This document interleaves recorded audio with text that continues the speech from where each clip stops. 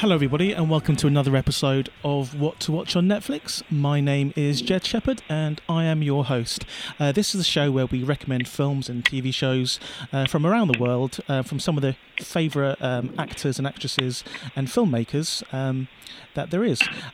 This is kind of a good episode for me because I get to speak to one of my favourite actresses from my favourite film of all time, which is Night of the Comet, and I absolutely cannot wait. So, hello, Catherine Mary Stewart. Hello, how are you? I'm so good. I'm so glad we got the technology working now. Yes, this is so much better. We've got to go old school. Just got to go old school. We do.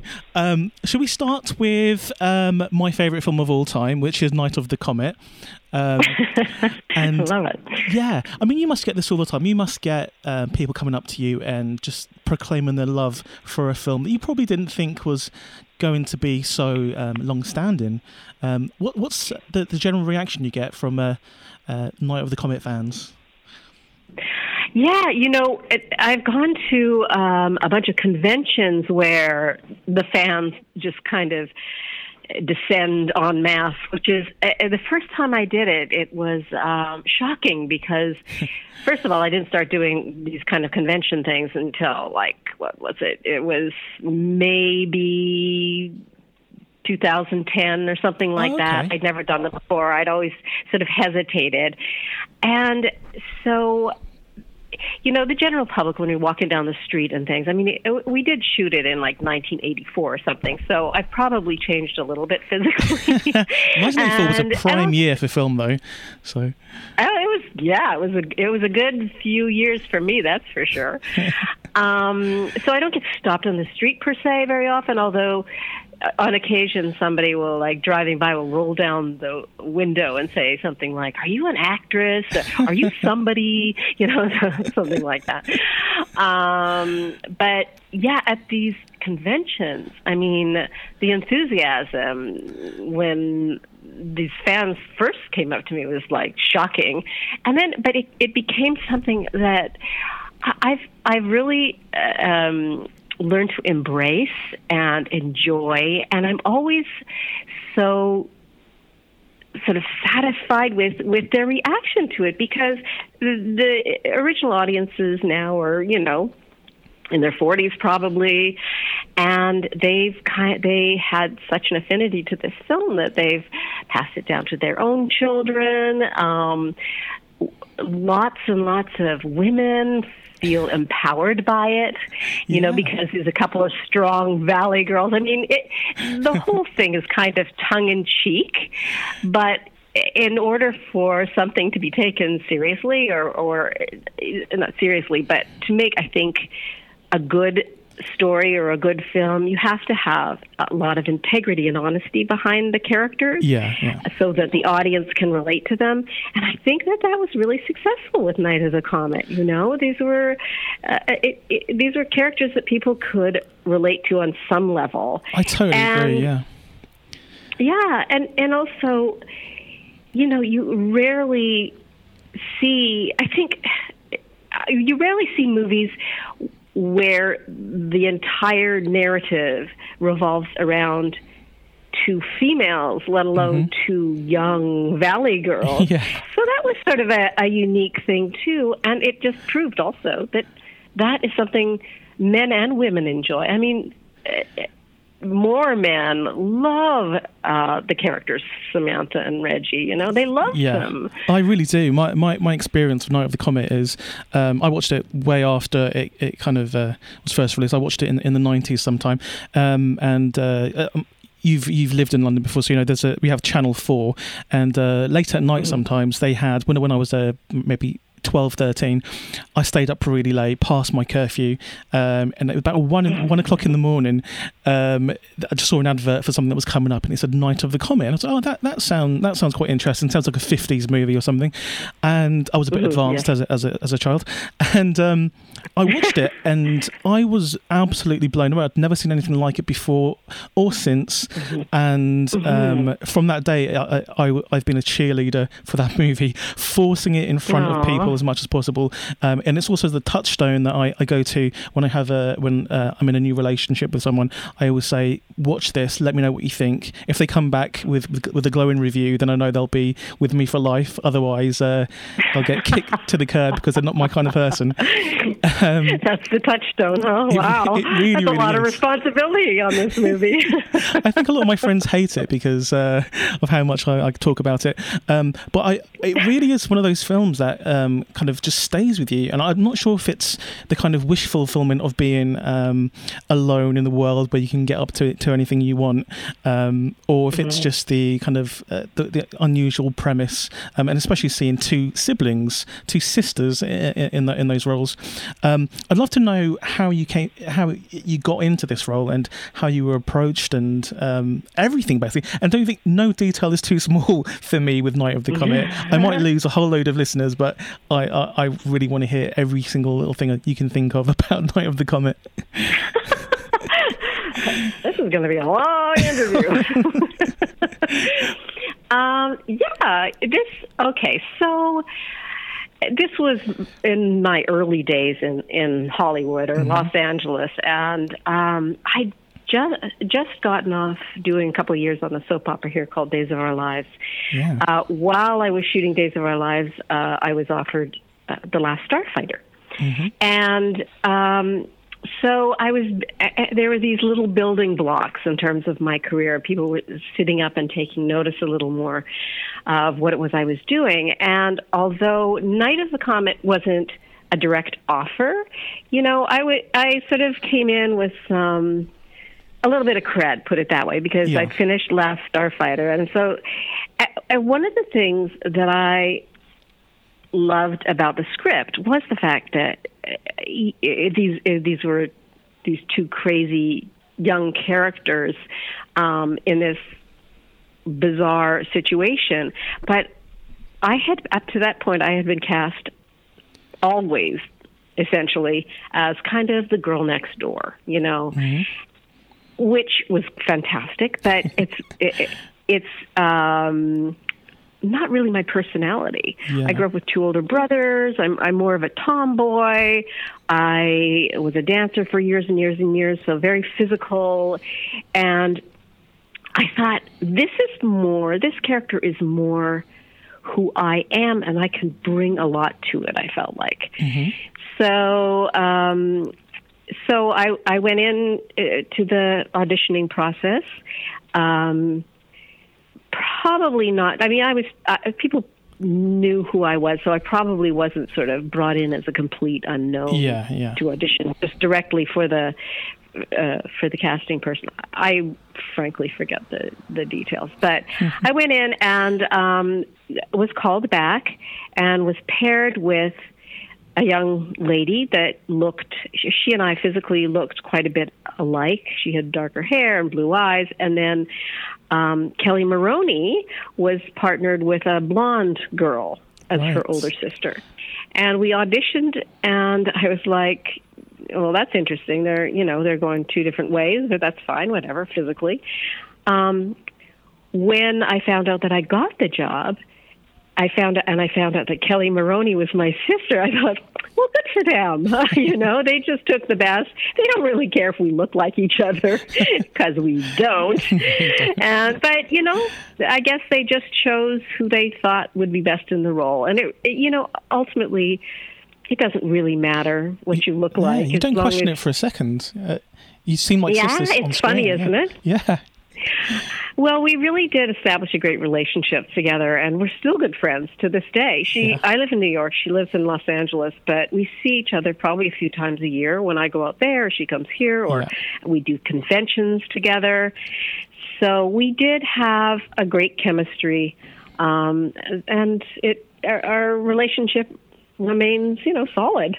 And what was it like on set? Were there any particular stories about being on sets? Were you into horror films to start with, or is this like something brand new to you? Because I know you hadn't, as far as I can see, done any kind of genre films up until that point. Maybe The Apple, but a little bit. We'll come on to The Apple. Don't worry. The Apple? That's what I want to know. Well, I don't know. It's its own genre. Yeah, it's created its own genre. Well, were you into horror films or before doing Night of the Comet, or was this new to you? And this was new to me. Right. What I always say about horror films is that they scare me. Yeah. So it's like what was the last horror film I went to? Oh, it was Get Out, or one of the one about. It was the one where you have to be perfectly silent through the whole thing. You know, that's A Quiet Place. The Quiet Place. Thank you very much. Yeah. I went to see it because I was curious, but I went with my husband, and I was like, "Oh, what am I doing here? Why am I here?" Because I half the time I was just covering my face, and I went to Jurassic World the other day, and that I was screaming out loud and pounding on the floor with my feet. I'm like, "No, that's well, that's Jurassic World's actually shot like a horror film, because the director J.A. Bayona, he came from the horror film background. So oh, really? Yeah. So well, there you go. Yeah. It worked for me. Yeah. And so you're actually destroying the illusion that I have of you as Reggie now, because Reggie's meant to be strong and tough, and a horror film wouldn't phase her for a second. But I'm joking. Right? Isn't that interesting? Yeah, I wouldn't. If I was the character Reggie, I wouldn't be scared for a second. But it gets me to the quick. The thing about Night of the Comet is it's not. It is kind of a unique genre itself. I mean, yes, there's zombies and all that, and yes, there's the end of the world. It's sort of a catastrophic ending of the world and all that other stuff. But it truly, it's pretty funny. It really is. I remember my kids. Wow. I remember my kids watching it, like when they were little. They for a birthday party. It was funny. My kids were born on July 27th and July 29th, and the same year they decided to invite people over and screen my movies. They were of the age where it was appropriate, and my daughter's friends were watching Night of the Comet. I kept hearing screams all over the place. I thought it was kind of funny myself. But yeah, so it did have, that sort of feeling, but it wasn't, 100% committed horror film to try to get you to jump out of your seat. It was meant to be kind of silly. So it's true. And the dialogue that you and Kelly Maroney have is, I haven't seen that type of dialogue out of kind of like a 40s film, with that quick kind of witted dialogue back and forth, and when Kelly's speaking to your mum, and she gets a slap. Just that dialogue there is brilliant, and just the interplay between both of you is brilliant. What did you think when you saw the script? When you saw the words written on in black and white, did you have any kind of reaction to it? Did you think it was going to be a cult hit, or did you think this was something that was going to kind of be swept under the carpet very soon? I never go into any job thinking, oh, this is going to be a huge hit. I think that's kind of like committing suicide almost. It's like True. you don't want to set yourself up for that kind of failure. All you can really do, and films are so subjective. One person will absolutely hate it, and another person will absolutely love it. So if you go, I think you're being of no service to yourself if you go into something thinking it's going to be a big smash hit. And it would be silly to go into something if you think it's going to be a huge failure. Reading scripts, it's essential, obviously, to read the script ahead of time and just kind of pay attention to your gut reaction to it. And like I said, I was very attracted to the character. I found it very whimsical, definitely. But you can tell if a script is good to you if you can just read it from cover to cover, like in one sitting. If you have trouble getting through it, there's usually a reason. And when you talk about dialogue, if dialogue just feels easy to repeat, if it sort of flows trippingly off the tongue, then it's so much easier, because trust me, there are lots of scripts that I've received that I can't say the words. They don't make any sense to me. They ultimately do, but sometimes I have to ask somebody else, what does this mean to you, this line? And what am I supposed to be portraying or saying here? And I didn't feel that way with Night of the Comet, obviously. Yeah. There was also a fair amount of improvisation in this movie. Really? Okay. And the other element is that Tom Eberhardt is a huge fan of like 40s and 50s movies. Yeah. So he's the director and the writer. He wrote the script. He did, yeah. So you mentioning that, just it seems sort of clear to me that that's his inspiration. I hadn't thought about it before. Yeah, it's a very kind of 50s kind of idea of something otherworldly coming to Earth and making a mass extinction or wiping out a bunch of people. Can I ask you about your relationships with other members of the cast of Night of the Comet? Just your thoughts about, if I say a name, just your thoughts about them.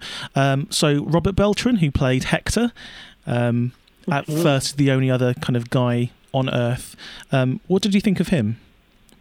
He was great. Yeah. I was trying to think of when he decided there's some sort of a story, and I read it somewhere, but I don't recall specifically. But it took them a little while to get him to agree to do this little movie. Right.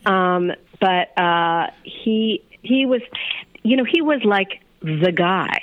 Yeah. So when you're in sort of in the world of making the movie, and there's like one the guy, it's like they can do no wrong.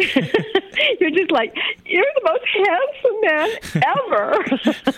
but I mean, you sort of, all the girls just have a big crush on Robert Beltran on the set. Yeah, and he really is a sexy guy, and he's got this beautiful, smooth voice, and which is very, very seductive, and it was really, really. I was a little intimidated by him, but I think that fit into the character. You're the only guy left on Earth, and both me and my sister want to date you, and you seem like you're kind of attracted to me. I don't know what to do with this. So that all played into it. He's a lovely, charming. He's exactly how he comes across on film. I can imagine. He's magnetic. He's charming. He has this voice like butter.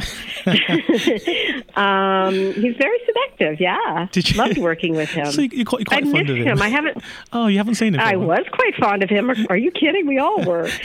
I miss seeing him. He's one. Kelly Maroney is really the only person I kept in touch with. Right. But I know that Robert Beltran does these conventions. He does, yeah. For, Star Trek and stuff like that. And I'm hoping one day we cross paths at a convention so we can reminisce and have a few laughs. Yeah, well, he does, I think, because you'll come into London to do the London Film and Comic-Con. I think he's done that recently. So has he? Yeah. Yeah. Okay, I'm going to give you another name now. So Mary Woronov. Mary Woronov. Well, it's interesting because I've worked with Mary Woronov twice. Oh, okay. In Night of the Comet, and then I did a thing called Scenes from the Gold Mine, and she had this little cameo in there. Okay. We did. I guess we were face to face. I'm not even sure if we actually had dialogue in that movie, but yeah. Well, she's another character. I always think of Mary Woronov and. From Eating Raoul. Eating Raoul, yeah, with Robert Beltran as well. Robert Beltran, right. And they were both in this, and I thought, that's the coolest thing ever because, they're real characters, Mary Woronov specifically, from like a whole different kind of era, and attitude and kind of 60s stuff, art scene she was involved with, and she's an artist herself, as a matter of fact. So it was really cool. just being around that and watching her and her whole process and everything, it's just how cool she's just a cool woman. She's very cool, yeah. Okay, I've got another name for you here. So how about Sharon Farrell, who played your stepmother? Evil stepmother. Yeah, Sharon Farrell. Evil stepmother, yeah. She, was she like an Alfred Hitchcock actress at one point? Something like that. She rose to fame through kind of, I think, like in the 60s and 70s. She did quite a bit of stuff. She was quite a character. She's like great. The character she's great. She is that character. I mean, she's just like on top of it. She's high energy, she's the nicest person you ever want to meet, and she just commits 110% into the role. So yeah, she's great. Enjoyed her. One more name, Mark Popple, who played DMK, Danny Mason Keener. Did you? I know you. Oh, right. Didn't have very much time with him on screen, but he, I guess, is your love interest. And if there ever is a sequel, I guess it's you to repopulate an Earth. Yeah, I guess so. Me and Robert Beltran and DMK and Sam. Yeah.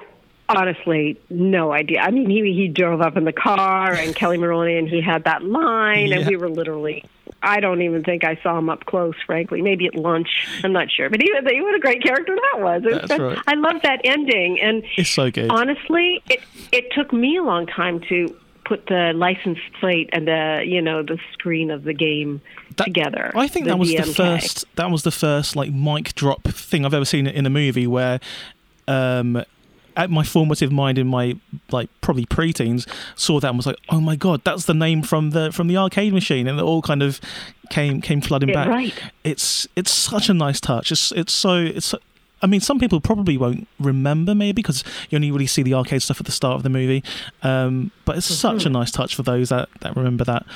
It's just an amazing movie. Yeah, you really have to be on top of it, and like I said, I didn't even put it together. Yeah. For the longest time.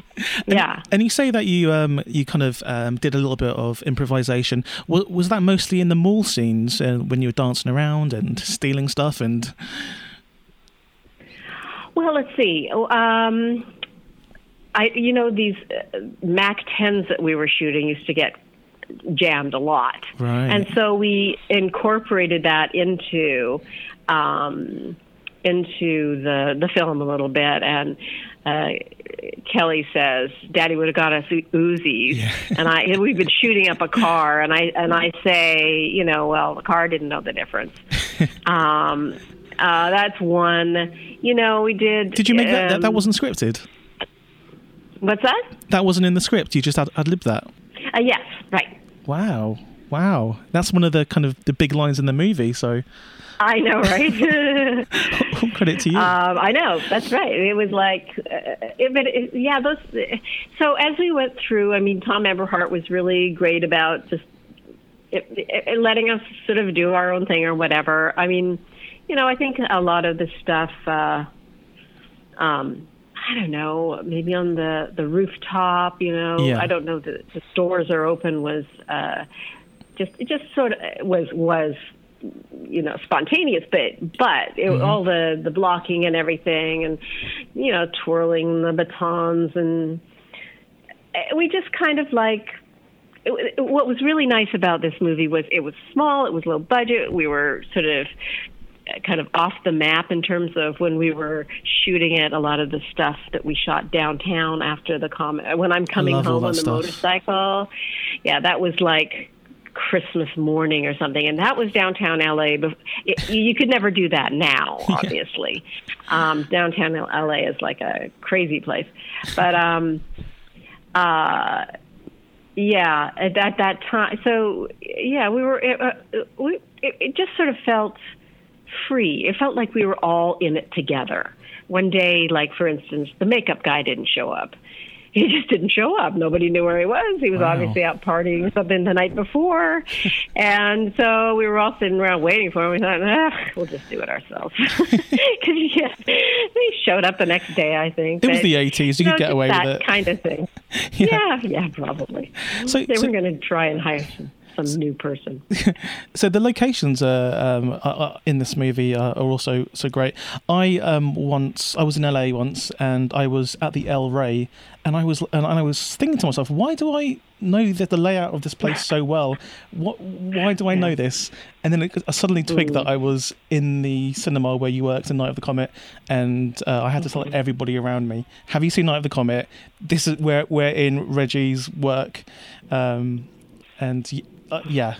love those type of things. Did you spend much time playing arcade games in your youth, or did you have to pretend that you were great at it when on the specific game Tempest?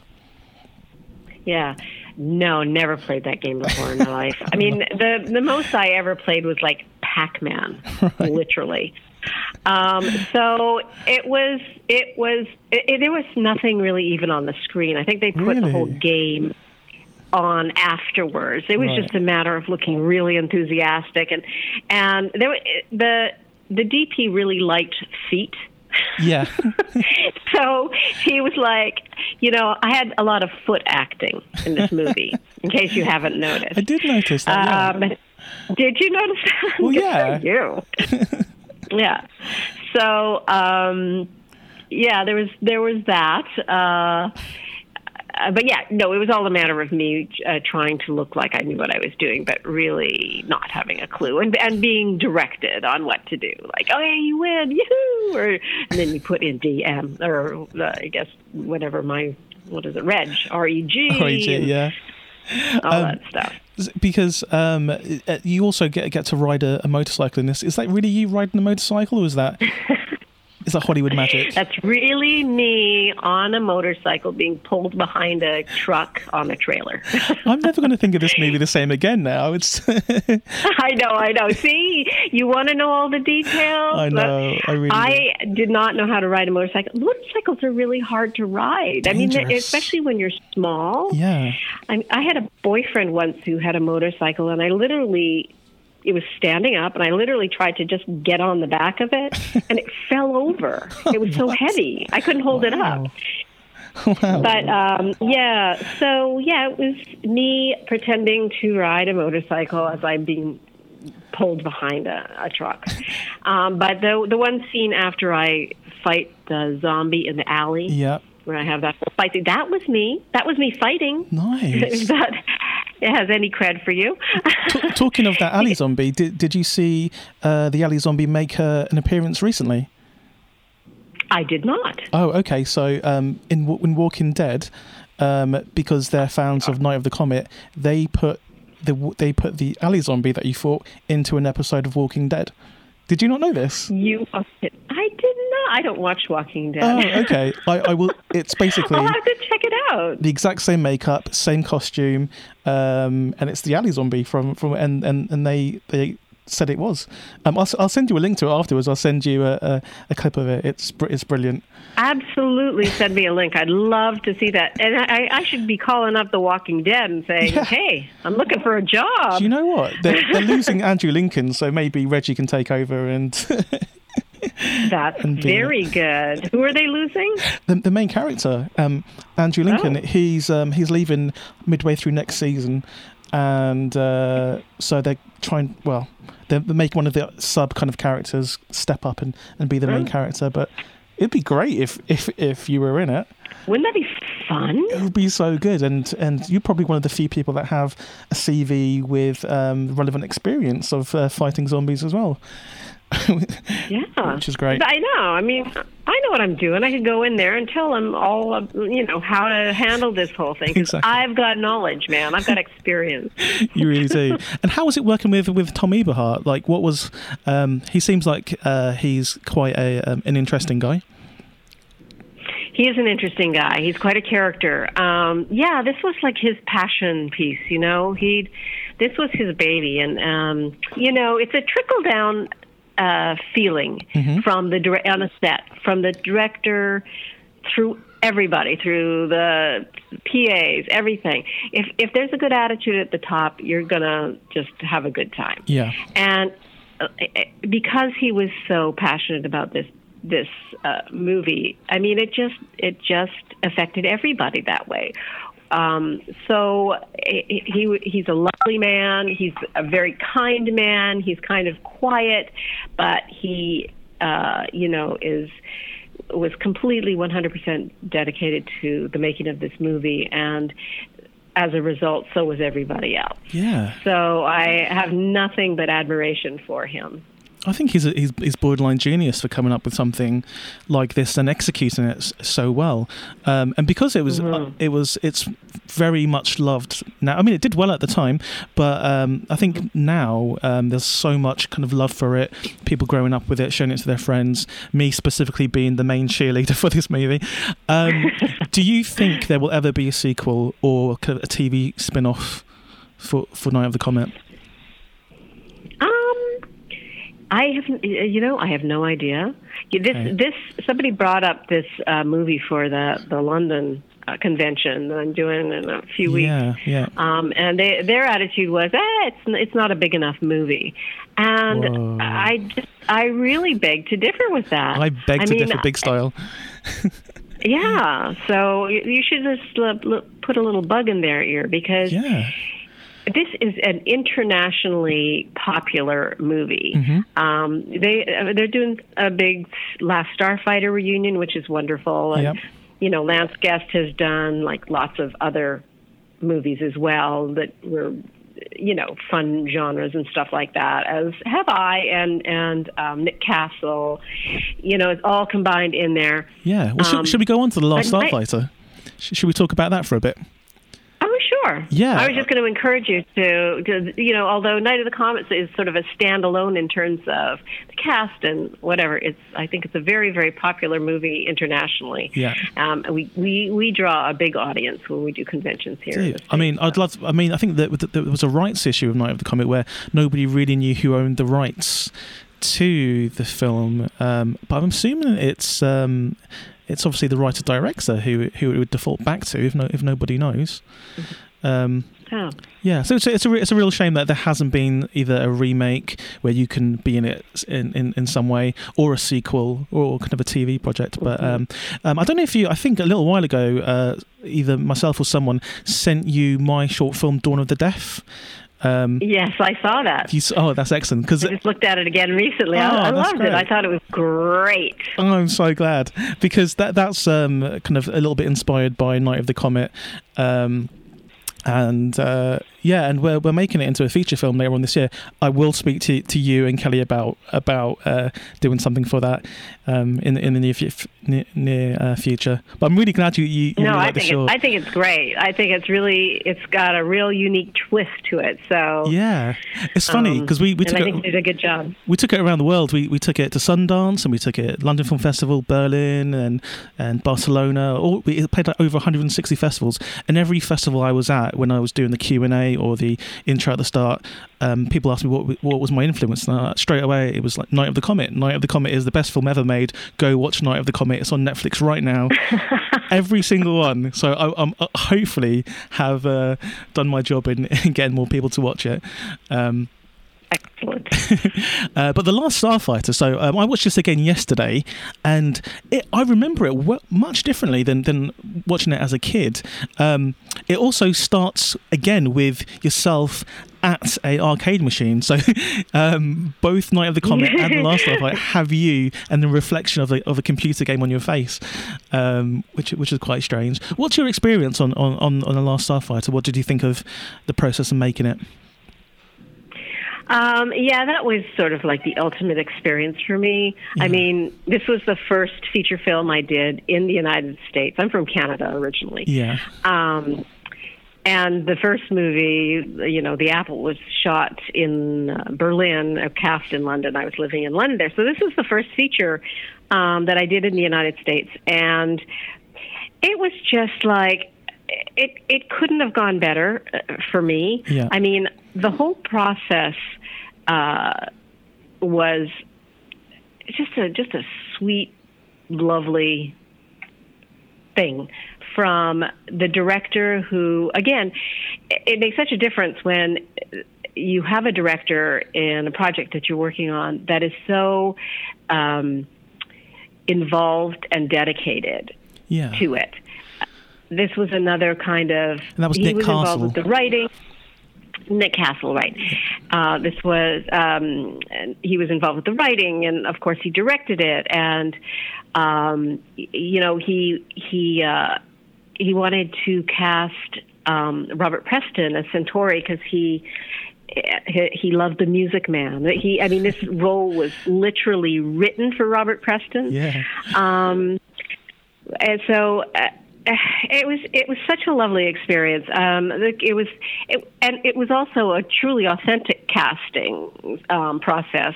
I mean, there were in the casting room, there were all the hot sort of 80s Rat Pack, or Brat Pack, I guess they were called back then, actors, and then Lance and I, and he and I, we were paired up, and he and I read together. Well, actually, I guess we all read, and then in the callback, he and I were paired together. Excellent. And Lance is such a dedicated actor. We in a callback situation, you say, okay, here's who you're going to read with, and then you have like however many minutes to sort of go, oh, hello, you're my boyfriend, great. It's a really weird, unworldly kind of situation, fantastical kind of situation. He and I went out into another room, and we sat and we talked about the characters and what we thought we should do, how to approach it. I mean, he really wanted to get to know me and not just kind of jump in and hope for the best. Mm-hmm. And as it turned out, that was so great for me, and it was good for him. And we went in, and in fact, in that audition, they kind of wanted us to improvise a little bit, like the scene at the lake, Right. Yep. Improvise that a little bit, although we never ended up making out or anything. We were just lying there kind of talking about the stars and blah, blah, blah. and we had a really great chemistry, and apparently they liked what we gave them, and we were cast which was interesting because there was a lot bigger names sitting there wanting to do this movie than us, but they went for the underdog, so gotta love that. Were there some other kind of big names who were potentially in line to be cast for this? Well, I believe, Eric Stoltz was in there. He was up for everything, Eric Stoltz. Yeah. Ali Sheedy. Wow. Those are the two I remember specifically. Elizabeth Shue, probably.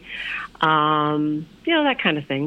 That era. Yeah. Wow. Because I know, just a quick journey back to Night of the Comet. I know for Kelly Maroney's role, it was going to be Heather Langenkamp, apparently. It was going to be who? Heather Langenkamp, who played Nancy from Nightmare on Elm Street. Apparently. Oh, okay. Yeah, did you know that she was? I think she auditioned for it, but Kelly got the role. Oh, there you go. Yeah. So she was on Nightmare at Elm Street. She played the lead girl in Nightmare on Elm Street, which was, I think, the year before this, or maybe the same year. Mm-hmm. Yeah, but the right person got it. So the concept of the Last Starfighter is very similar to the concept of a book that came out recently by Ernest Cline called Armada. Do you know about this? No, I don't. So you know the guy that wrote Ready Player One? Uh-huh. The author of that, his kind of follow-up to Ready Player One, that big Steven Spielberg movie, was a book called Armada. Mm-hmm. And what Armada is about a boy who finds an arcade machine, and it turns out to be a test for the best space kind of army in order to fight an alien race that's about to kind of attack.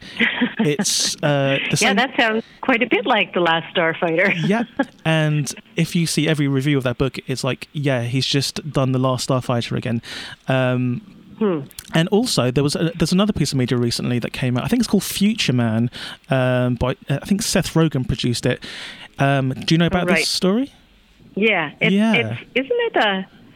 Is it a TV series or is it a film? It's a TV series. I've only watched the pilot. Yeah.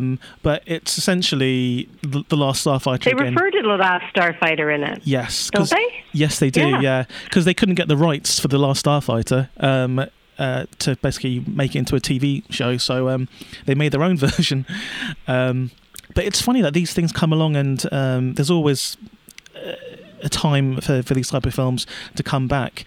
And I feel like The Last Starfighter is one of them. There's always talk of remaking The Last Starfighter. So could you see that being remade? Well, yes, but the problem with remakes these days is they remake them into some giant, action-packed, crazy space adventure thing that really, The Last Starfighter was about a young boy who wanted to make something of his life after he graduates from high school. Yeah. And he finds himself in this extraordinary situation. And there are, the film, excuse me, Last Starfighter is famous for its CGI because it's sort of, it was groundbreaking, the CGI in really The Last was. Starfighter. They literally were creating these programs as we were shooting the movie. I think it was this and Tron. So they're that kind of were the first kind of films to do CGI in a big way on screen, and the special effects are great. Well, it was truly the genesis of the CGI you see today. I mean, obviously, the people who created these programs were so rushed because it was are we going to do traditional special effects? Or are we going to do this new CGI thing? And so they were rushing to just get the CGI out there in a state that was acceptable. Yeah. So they were apparently, the technicians were even disappointed with, how it turned out. They would have liked to spend, 4 months longer just refining them all, but the schedule is too tight. But I feel like when these kind of movies are remade, you sort of lose the integrity of the original. I agree. There's a way around it a little bit if they just kind of load up the sequel or the remake with people that were in the original film. It kind of takes the edge off it a little bit, so it's more of a transition rather than something brand new. So have you recently been approached to be in a kind of sequel to this? Because I know there is something out there that's, I'm not sure who's producing it, but there is something out there. So you've not been asked? No, there's been something out there on one level or another for years. Right. Nobody's approached me because I really don't think it's at a stage where it's been greenlighted at all. It's just an idea. It would be really nice if it was like a sequel as opposed to a remake. Yeah. And just because the end of the movie is so open to that concept. To see what happened with, Alex and Maggie, and where are they now? Are they back on Earth? Do they have a family? Are they in outer space saving the universe? That would be sort of interesting to explore. I feel like a lot of movies these days, especially the gigantic, big blockbusters, have just lost a sense of exploring characters. Yeah. Which really, I mean, it's one thing to just go into a movie and have all your senses like blown out of your brain, but there's something about having like characters, sympathetic characters that people can relate to, that sort of solidifies the film itself in your brain. You know what I mean? It's something you think about afterwards and you talk about and discuss, and as opposed to, that was really great. Look, they used, they used a rhino as a weapon this time or something. Yeah. It's a great film, though. I think it stands up to the test of time, and people still love it now. It's one of those films that people still talk about, and I'm sure you get it at conventions a lot. People saying how much they love The Last Starfighter. What gets more love? Do you think? Do you think it's The Last Starfighter, or is it Night of the Comet? I don't know. I think it's a different kind of love, let's say. Okay. Again, Last Starfighter is sort of a sweeter kind of story. Yeah. It's just about this boy who's trying to prove himself, and this young girl who's has to choose between being comfortable or taking a chance in her life, as does he. Both the characters really do. Yeah. Which is kind of a simple story, but very sweet, and then in amongst this extraordinary situation. Night of the Comet is just more like funny horror zombie stuff. It's more of a lark, I guess. Yeah. Although I do believe that what helps this movie, Night of the Comet, is the characters. You care about the characters as you're watching. Very true. Very true. It's true. Just to touch on a couple more movies, because I've kept you for a very long time. But Weekend at Bernie's, what do you think of how does that stand up in the 21st century? Apparently okay. Yeah. What's your experience working on that? It was great. When you ask me my experience working on, I have very few movies that I didn't have a great experience on, that's good. or most experiences I just revel in because I love working. And then there might be elements in there that were not as easy to deal with, but in general, I can't say that, wow, that work sucked. I hated being there.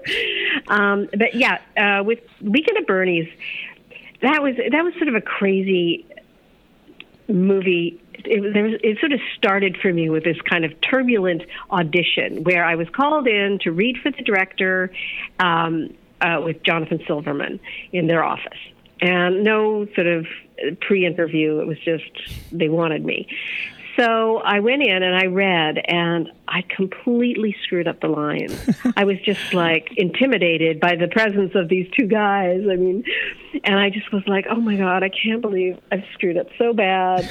And I sat there and I chatted with them for a little while, but I left and I immediately called my agent, and I was like, I cannot believe I screwed up as bad as I did. And so I don't know if he called them or whatever, but whatever happened, they weren't too offended by my read because they hired me, which was wonderful. Yeah. I read this script and I was like, oh, this is silly. It's supposed to be a comedy. Who's going to laugh at a dead body being dragged behind a boat and banging into boys in the water? And I was like, that's kind of offensive and gross. But so dark. I wasn't involved with those scenes, so I was fine with that. And it was fun for me. One of the things about this movie that attracted me was that it was a comedy, and I hadn't done many comedies before. So I wanted to be involved in it. It was a bigger movie than I'd done before. Yeah, that was not meant to be a comedy, believe it or not.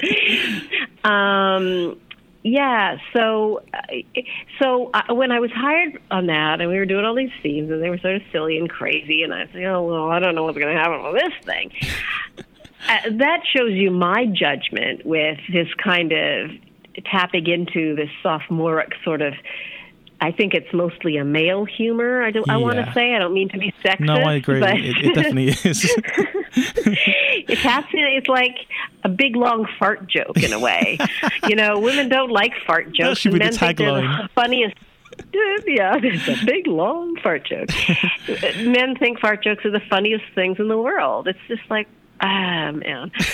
But it's astonishing how often it's referenced. It's like it's so much fun for me to be attached to that movie. Yeah. So You have a knack of being involved with cult movies. You have a real knack of it's crazy. We've just talked about three of the kind of the most well-known, biggest cult movies that people still love to this day. It's crazy. What was it like working with Andrew McCarthy? Great. He cracks me up. He's also a wannabe. Well, he does direct now, but at the time he was a wannabe director. The scene where Jonathan Silverman and I are in his apartment, and he's talking about how his parents died and a plane crashed on a train and all this other stuff, and his father shows up and wanders through and doesn't notice us at first, and then as he's leaving, do you remember that scene? Yes, I do. Yeah. Well, that was Tom Eberhard. Ted Kotcheff, excuse me. Oh, that right. was Ted Kotcheff, the director. Yeah. Not the same person. It was Ted Kotcheff, the director, and Andrew McCarthy was directing that scene. He got to direct it because the director was in it. Wow. Yeah. Very good practice. You know, yeah. Andrew he's a pretty intense guy, but you know, he had such a long resume, done so much work as a younger man, and I thought he was terrific in the role. I mean, I think he's great in everything he did in this era. I want to talk about quickly another one of your films. I will come to The Apple in just a second, but I just watched a little bit of Night Flyers earlier on today, and I watched this scene, and correct me if I'm wrong, but because I'm not sure what was going on, but you were tied up on a spaceship, you get up, you start having I think it's a 4-minute fight with a guy, like fist fight, and then you throw acid in his face, kick him in the nuts, and then a laser lasers his face off. Oh yeah, his neck. I think that's. Yeah, well, you know, you just don't want to wrong me. That's the thing. That's true. You gotta be careful. I'm a tough babe. You really are. And that film was written, or the original story was written by George R.R. Martin of Game of Thrones fame. Yes, it was. Yes, That's it crazy. was. And now they're actually making a series of that now. Are they really? Oh, wow. Yes, they're doing it for the Sci-Fi Network here in. I don't know if you'll get it there, but they're doing it for the Sci-Fi Network. Oh, you do? Yeah. That was Michael Praed, a fellow Englishman. Yeah, that's great. No, not Michael Praed. Excuse me. It wasn't Michael Praed. It was Michael Des Barres. Okay. That I had that big look. So my character was supposed to be sort of half robot, kind of half human, extremely strong, and could really look after herself, and kind of emotionless as Spock kind of a character. That was fun. I mean, we really had fun shooting that. I love fight scenes because there's a lot of sort of specific motion involved in movement, which is kind of my background with dance. So all that stuff is really fun for me. Yeah, that was it. This was another sort of kind of low budget movie, so all the special effects and things were pretty basic. Yeah. But you know, it was fun. That was a little bit of it was a bit messy, that shoot, in that really? When the script was, you know, taken from this novella, they hadn't really figured out an ending, how they were going to end the thing for some reason. I forget specifically why. So we just, without an ending, we started shooting the thing. And I'm just going to say now that's probably not a good idea. No. Because you should really know how the movie is going to end so that you have some sort of comprehensive that worries me now. body to the movie. Do you think George R.R. Martin's thought of an ending for Game of Thrones? That worries me. Yeah, I don't know. Maybe it'll just go on forever.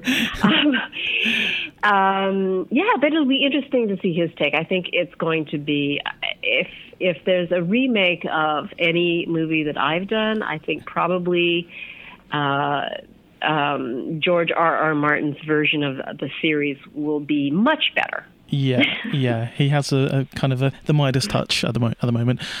Quickly, yeah, he sure does. Another film. So finally, we're going to speak about The Apple. Now, that was your first film? It was my very first film. And that was filmed in Europe? Indeed. Yeah, so I was living in London. I grew up in Edmonton, Alberta, in Canada. Yeah. And I was a dancer. I trained as a dancer. So when I graduated from high school, I decided, as opposed to going to university, I wanted to pursue my dance training. Yeah. I had been in a company, and we'd traveled all over Canada. We traveled all over the place, actually. But I wanted to really take the next step with my dance training. So I decided to go to London and train there at a place called London Studio Centre. And literally, as I was, like a story that I've told many, many times, and sorry if you've heard it before. Oh, no, I haven't, no. One day, as I was walking towards dance class, a couple of my classmates were walking the opposite direction. I'm like, where are you going? Why are you going that way when class is that way? I said, well, we heard about this dance audition for a movie, and we're just going to check it out and just do it, throw ourselves into it and see what happens. Because a lot of them were, students that were, not that I'd ever auditioned for a movie myself, but I remember leaving Edmonton, and my teacher/mentor said, get as much experience as you can. And I thought, well, her little voice came up in my head when these girls said that. So I thought, I should just skip class and go with them. So I did. And I'd never been to anything like this before. It was a cattle call dance audition. Wow. And there must have been 200 people there, and I kind of jumped in. Do you know the name Nigel Lithgow? Yes, I do. Originally he was the dance choreographer that turned into a judge on American. Well, he produced a bunch of reality dance and singing shows. Yeah, produced them. Exactly. So he was the choreographer on this thing. You know, I didn't know who he was or anything. But it's so funny to look back in retrospect. But yeah, it was one of those cattle call auditions where we're all just like dancing away. He shows us a step and we do it and blah, blah, blah. And in the middle of all this, I guess the director, I had no idea who the people at the front of the room were, but the director, as it turns out, was sort of like looking at me, or looking in my direction at any rate, and like framing his fingers, like that's a good sign. directors do, and pointing towards me, and I'm like, what the heck's going on? Well, he ended up pulling me out of the group and asking me if I could act, and I said, yeah. Can you sing? Yeah. And so he immediately showed me some sides, which are, scene or a script from the script. Most of the people that were there were prepared. They were prepared with a song. They were prepared to read for him. I was on my way to class. I had nothing. So I read for him and did a little singing for him. And literally there was I remember one of the other dancers was being considered as well. But I was basically cast the next day. And so from that day on, I became an actress. And I was, the lead role in this movie. And I have to say, it was cast pretty, when you look at this character of Bibi and how naive and sort of stupid she is, yeah, that was me.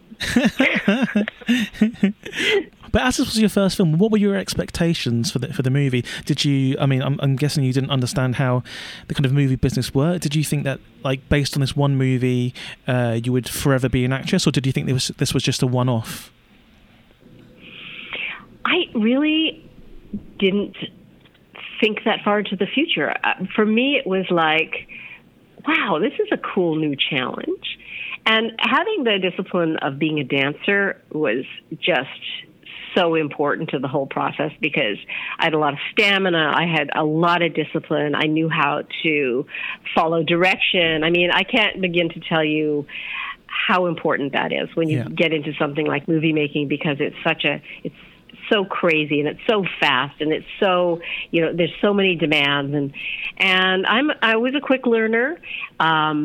I was so excited about it, and I remember just reading the script over and over and over and over and over again. I knew everybody's dialogue. I knew all the songs off by heart. It was a real thrill for me, and I was totally into it. I enjoyed every moment of making that movie, as crazy as it was, except one time when I misread my call sheet. And we were shooting in Berlin for the most part. And Berlin at that time, it was before the wall had been taken down. It was like 1979. Mm-hmm. And West Berlin was like a crazy place. It was like a circus, and nothing ever closed. I mean, well, I suppose things closed, but specific crazy clubs and things didn't close.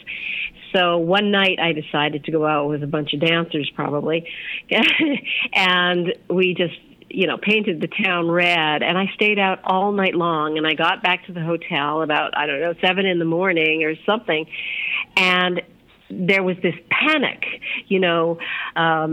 ADs were like, where is she? Where is she? And they were trying to find me in the hotel, and I wasn't there. And they said, your call time is 7:30. Where are you? You got to get going. And I'm like, what? I didn't think I was working that day. So I got there quite late, and Menachem Golan, who's the director, wow.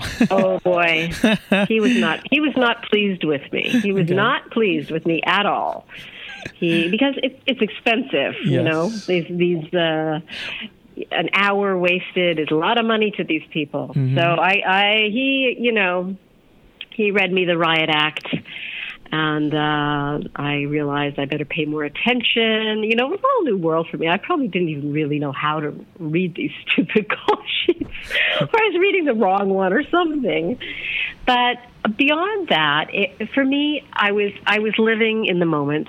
I didn't know what would happen. I was having the time of my life. I mean, it was like living a fantasy. Afterwards, it opened the Montreal Film Festival, I think, in 1980. Wow. The response was not great, but it put me on the map. After that, I moved to Los Angeles, and just the fact that I'd been the lead in a feature film really gave me the credential to find an agent and start going out auditioning. Wow. That's great. And what was it like working with Globus and Golan of Cannon Films fame? Were they as crazy as I assume they would be? Yeah, they were. But I had never experienced anybody else in that area, so I didn't really think, oh, these guys are nuts. I was just like, wow, I knew they were intense. But again, what's crazy about it is this was a passion project for them. They believed in it 100%. This was what's going to break them into the American movie market, because there were this kind of genre movies that were very popular at the time. Xanadu and I don't know. These rock musicals were very popular, and he thought Streets of Fire get on the pan. Streets of Fire? Huh? Streets of Fire was around the same time? That might have been a little bit later. I'm not sure. But he was convinced that he was making this movie that was going to just win awards, basically, without realizing that his sensibility, he was a huge director in Israel, very, very well known. Mm-hmm. But there was kind of like a gap between his Israeli directing, storytelling sensibility and the American market.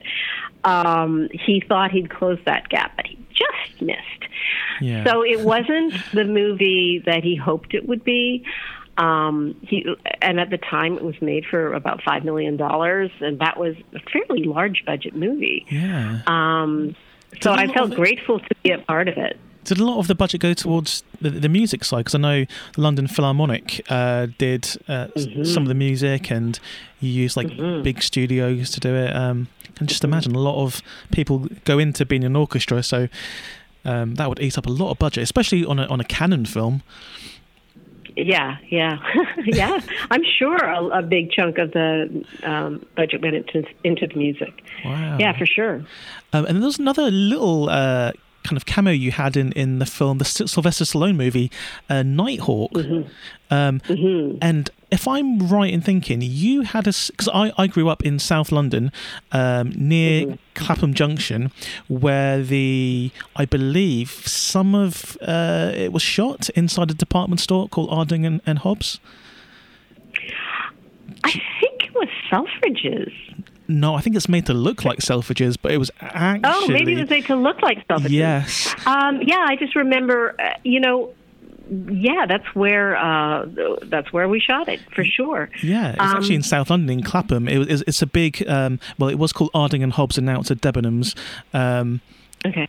But yeah, I think they made it to look like Selfridges, just to pretend it was in the West End of London rather than South London. Okay. But yeah, was that interesting? Did you get to actually kind of interact much with Sylvester Stallone? I did. He took me for lunch. Oh. I mean, he's no Robert Beltran, but he's good. Yeah, right. Yeah. But no, for me it was like, it's Rocky. And he was a pretty charismatic guy, that's for sure. Yeah. Yeah, he invited me out to lunch, and but that was the end of that. It was like this big lunch with executives and things like that. I was this, I think he thought I was cute, but I wasn't interested in pursuing a relationship with Sylvester Stallone, sadly. But yeah. I mean, yeah. In fact, the explosion of that of the store, he invited me to come and watch it from behind one of the cameras. So I did, and that was really cool. Yeah, it was cool. So, it was an interesting experience. Rutger Hauer freaked me out completely. He was like totally into character. The scene that I do, I have this little scene with him. I'm selling him perfume or something like that. Yeah. He scared the crap out of me. But that's sort of like, I think, again, what he was supposed to be doing. And he was never out of character. It wasn't like, hello, Kathy, how are you? And then get into his character. No, he was just like scary the whole time. He's got that kind of face, got those kind of intense eyes that are both charming and scary at the same time. Indeed. But yeah, can we quickly move on to, I don't know how much time you've got left, but can we talk about some of your TV work? My TV work? Sure. Yeah, very quickly. Let's talk about the times that you were in The Outer Limits. 2 Outer episodes.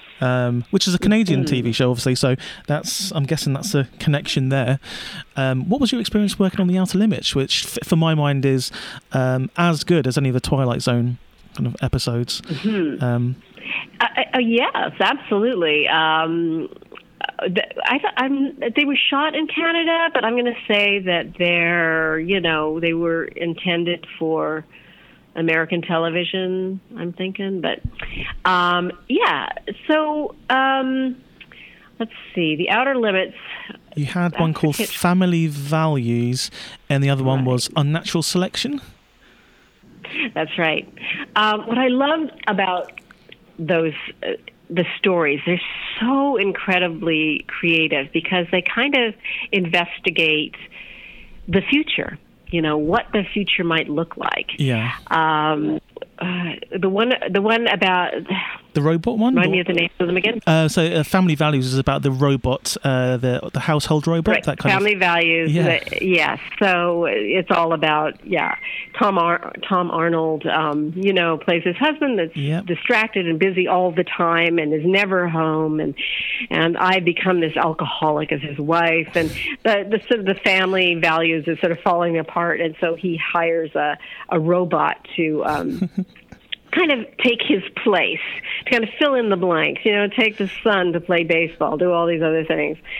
So I thought that was a very interesting concept really cool. in terms of, I could see, even now you have these machines that you yell into to like turn on your TV or whatever. I'm like, oh my God, you can't, seriously. I'm also very suspicious of these computer sort of run things and where all your information goes. And we're seeing now, of course, that information is leaked everywhere. So That's true. I try to be as conservative as possible with all that stuff. Well, you were in another TV show about a talking machine. You were in an episode of Knight Rider. Oh, yeah, that was one of my very early ones. Yeah, I watched it. You did? I did. And it starts with you on swinging on a swing while photographers take pictures all around you. I'm supposed to be a model. Yeah. And I don't know. I don't even really, honestly, I forget the story. It was so long ago. It was like my first role in Los Angeles. I know. Oh my gosh, that was a long time ago. But I didn't have a clue of what I was doing. Let me put it that way. I was just like, what the heck is going on? Did you get to hang out with David Hasselhoff at all, or? I did get to hang out with David Hasselhoff. He was quite adorable, I must say. Yeah. I mean, again, he's no Robert Beltran, but he has his charm. Nobody's Robert Beltran. How could you top Robert? RB, I like to call him. Well, you've been in a lot of really cool TV shows. Obviously, you had your stint in Days of Our Lives, which I don't think was really big over in the UK, but I know it was a kind of staple of American TV for a very long time.